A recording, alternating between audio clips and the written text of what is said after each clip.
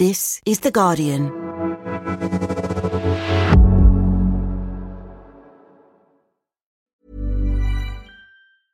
Finding your perfect home was hard, but thanks to Burrow, furnishing it has never been easier.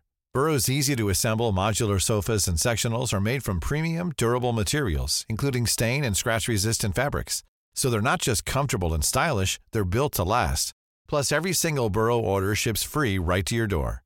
Right now, get 15% off your first order at burrow.com/ACAST. That's 15% off at burrow.com/ACAST. Science Weekly is supported by BetterHelp. Here's a question. If you had an extra hour in your day, what would you do with it? Watch TV? Read a book? Meet up with a friend? Maybe a little nap? A lot of us spend our lives wishing we had more time. But for what? Perhaps to best answer that, you need to work out what's truly important to you, then make that a priority. Therapy can help you work out what's most important to you. It isn't just for those who've unfortunately experienced trauma in their lives. Therapy can be helpful for learning positive coping skills and for setting boundaries. It can empower you to be the best version of yourself. If you're thinking of starting therapy, give BetterHelp a try. It's entirely online and designed to be convenient, flexible, and suited to your schedule. Just fill out a brief questionnaire to get matched with a licensed therapist and switch therapists anytime for no additional charge. Learn to make time for what makes you happy with BetterHelp. Visit betterhelp.com/scienceweekly today to get 10% off your first month. That's BetterHelp, HELP.com/scienceweekly.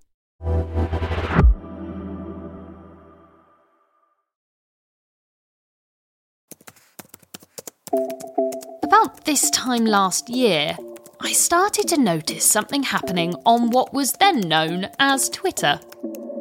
You want an excuse for not attending a meeting written in the voice of Werner Herzog?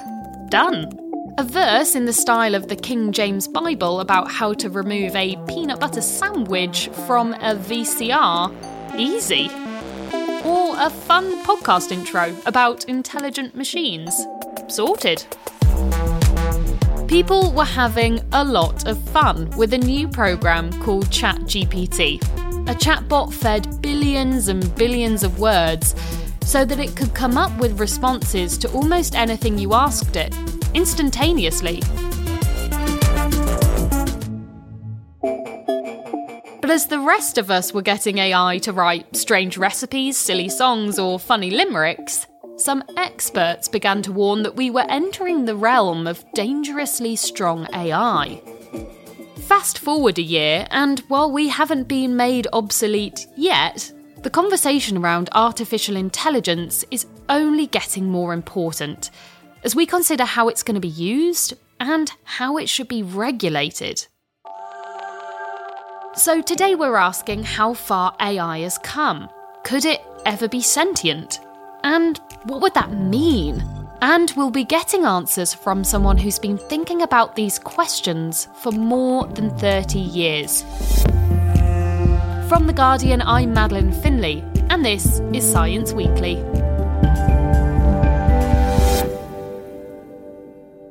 Nicola Davis, you're a science correspondent at The Guardian, and earlier this year you caught up with Michael Wooldridge, Professor of Computer Science at the University of Oxford, who's giving this year's Royal Institution Christmas lectures.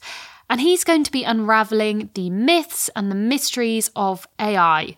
I mean, this year really feels like the year that AI went mainstream, and it was all kicked off by the launch of ChatGPT in November 2022.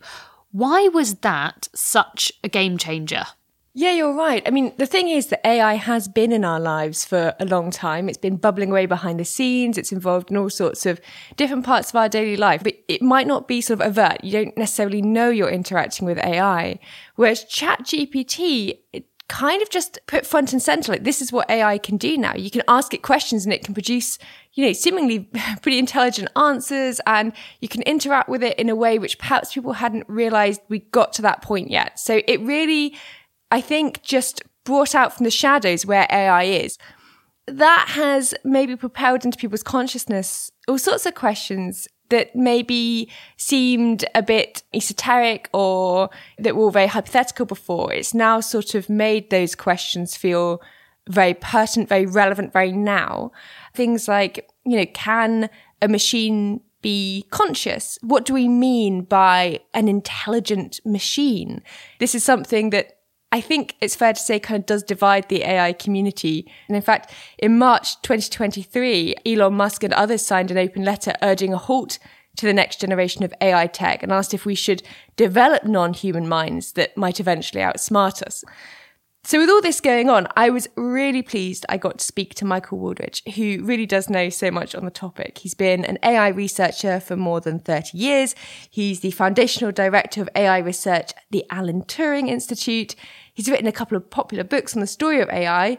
And so one of the first things I wanted to understand was how far away we are actually from some kind of, all-purpose AI that could actually make humans obsolete. People are very often surprised when they understand actually the basic ideas that drive ChatGPT are just surprisingly simple, and you can much better understand the kind of answers that it's giving you when you actually get to see what's going on behind the scenes.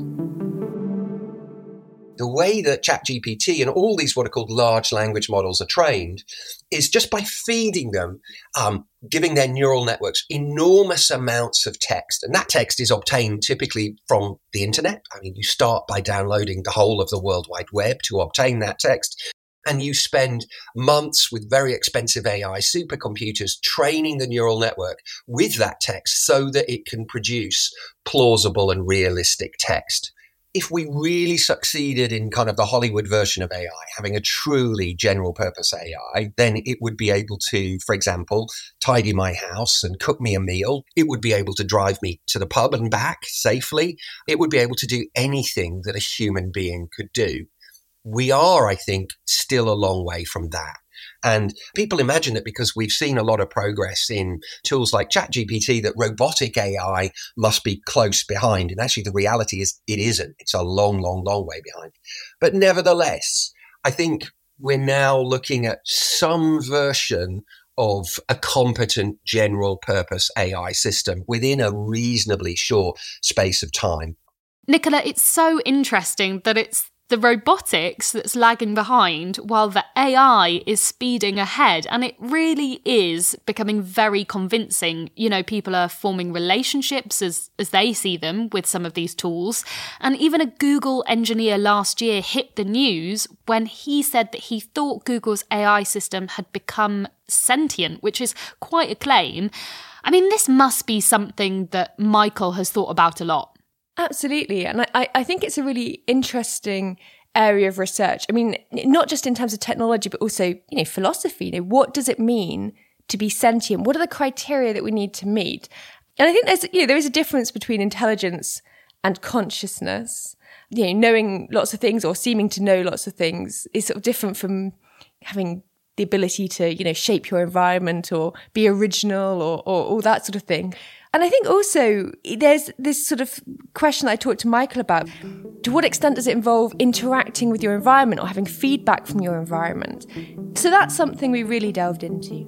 The problem of consciousness remains one of the great scientific mysteries, and we don't understand really at all how human consciousness really works. There is, I think, some agreement that the concept of experience is a really important part. So I've got a cup of coffee in front of me and I experience the aroma of that, and I can describe to you what the taste of my coffee is like. But even though we might use the same words to describe the coffee, we might describe it as bitter and whatever. I can't be sure that you are experiencing coffee in the same way that I am, because our experiences are inherently private. And the only way that we can relate our experiences is through communication. Of course, I don't really have any evidence that you're experiencing anything, but I'll give you the benefit of the doubt. So these systems, these large language models, ChatGPT and co, have never experienced anything. So they will have read thousands upon thousands of descriptions of drinking coffee and the taste of coffee and different brands of coffee, but they've never experienced coffee. And they've never experienced anything at all. That's fundamentally not how the technology works. All they've done is ingested some text. So for those reasons, just to start with those reasons, there are other reasons. I don't think that we can view these things as being conscious. They're very plausible. They can describe experiences to us, but they've never actually experienced anything.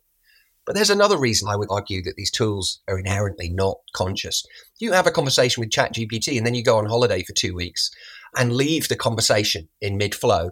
It's not wondering where you are. It's not worried about you. It's not thinking, where's Michael gone? Why isn't he asking questions? It's not thinking anything at all. It is a computer program which is just paused in the middle of a loop. It's just literally not doing anything at all. And when you come back and you rejoin the conversation, it's not aware of the passage of time. And for all those reasons, I think that we couldn't credibly think of them as being conscious.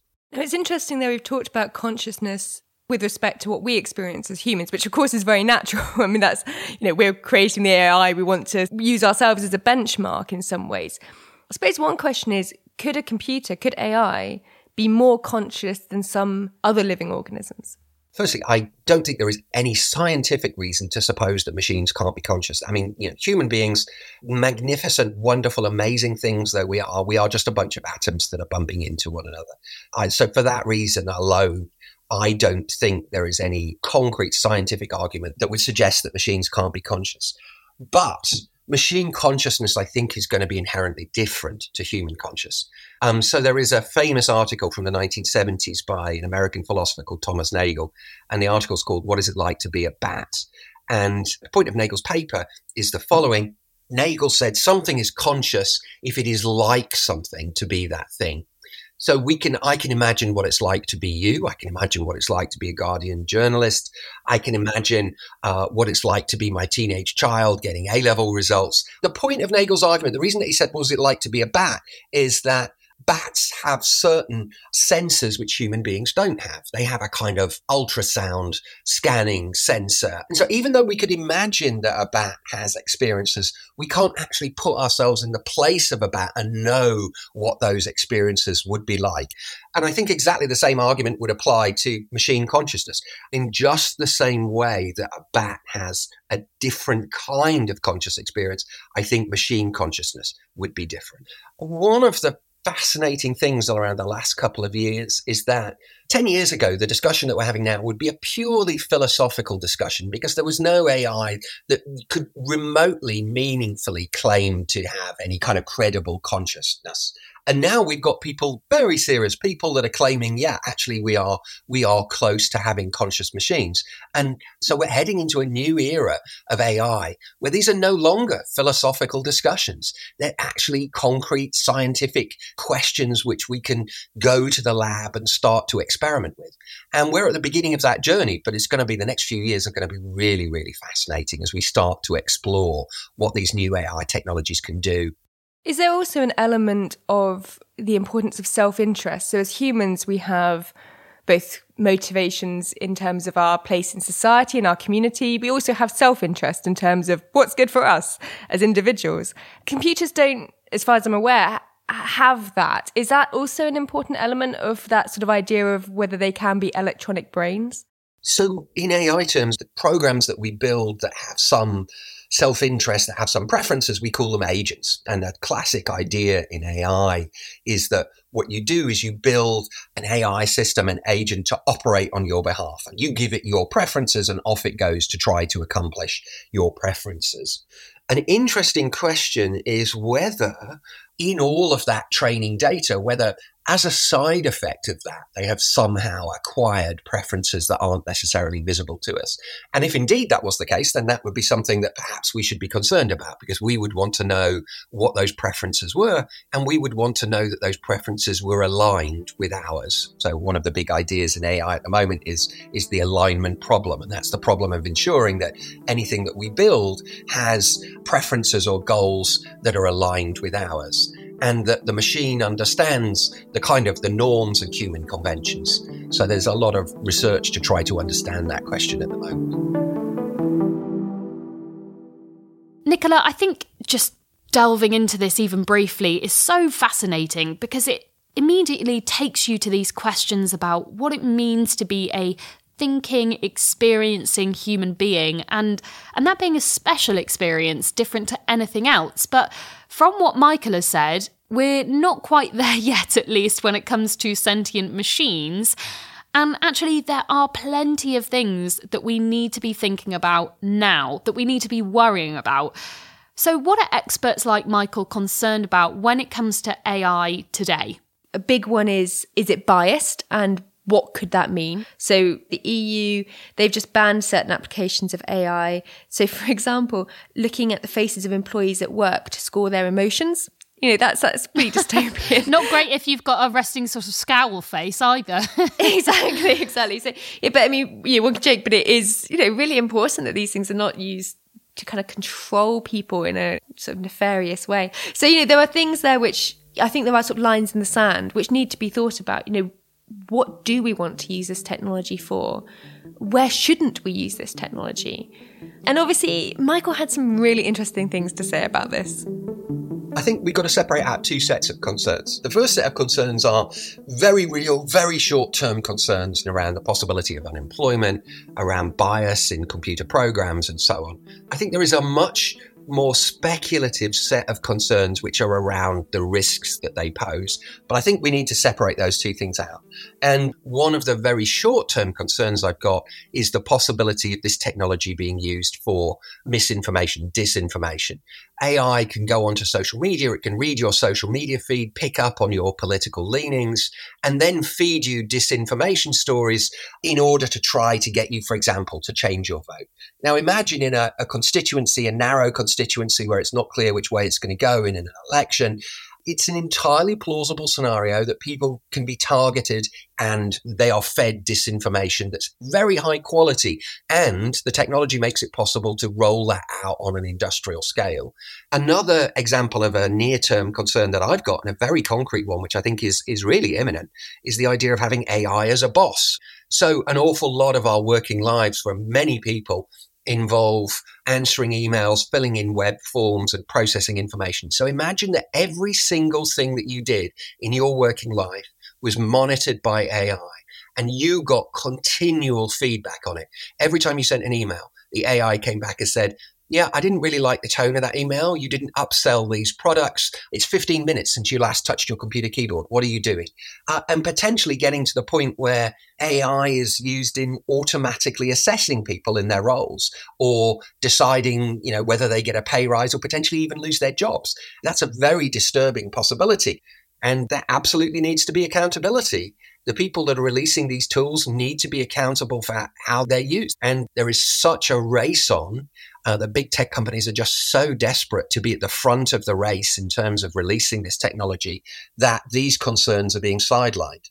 And by the way, I would strongly resist suggestions that AI is treated as a moral agent in the sense that it's accountable for its actions. AI is not a moral agent. The people that release AI are responsible for what happens with it.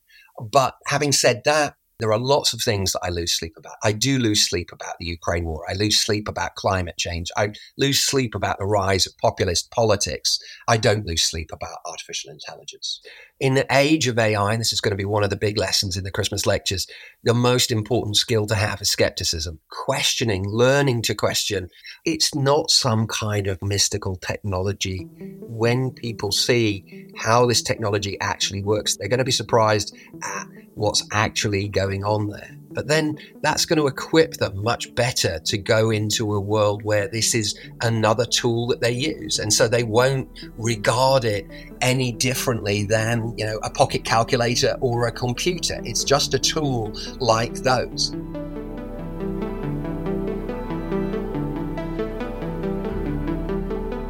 So, Nicola, we obviously all need to be a bit more sceptical and treat AI with a little less magic and perhaps a bit more pragmatism.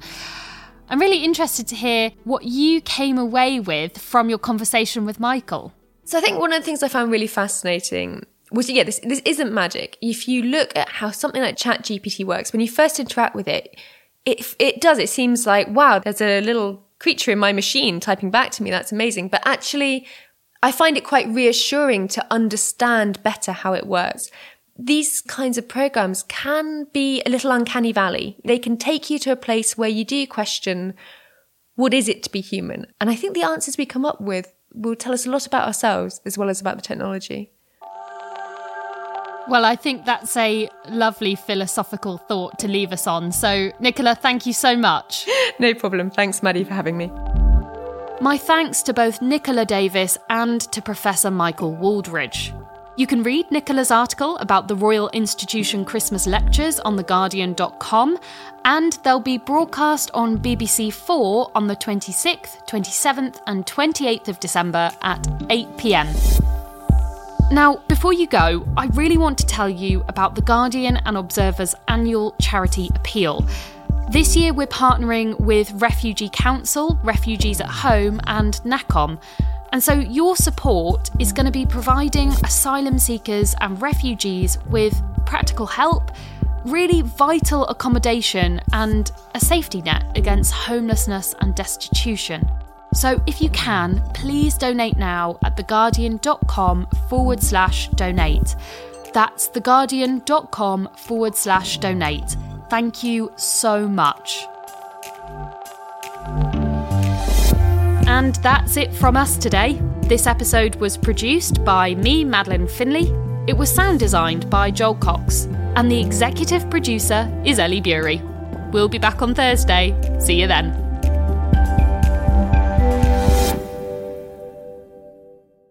This is The Guardian.